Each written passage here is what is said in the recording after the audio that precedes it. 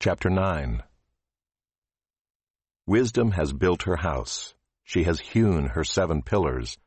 She has slaughtered her beasts. She has mixed her wine. She has also set her table. She has sent out her young women to call from the highest places in the town. Whoever is simple, let him turn in here. To him who lacks sense, she says, Come, eat of my bread, and drink of the wine I have mixed. Leave your simple ways and live, and walk in the way of insight. Whoever corrects a scoffer gets himself abuse, and he who reproves a wicked man incurs injury.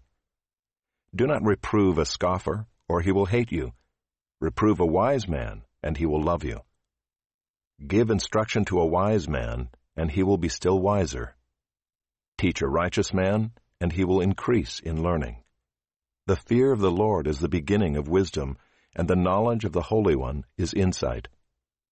For by me your days will be multiplied, and years will be added to your life.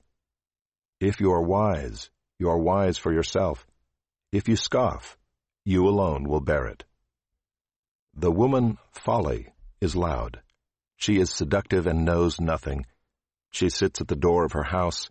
She takes a seat on the highest places of the town, calling to those who pass by, who are going straight on their way, Whoever is simple, let him turn in here.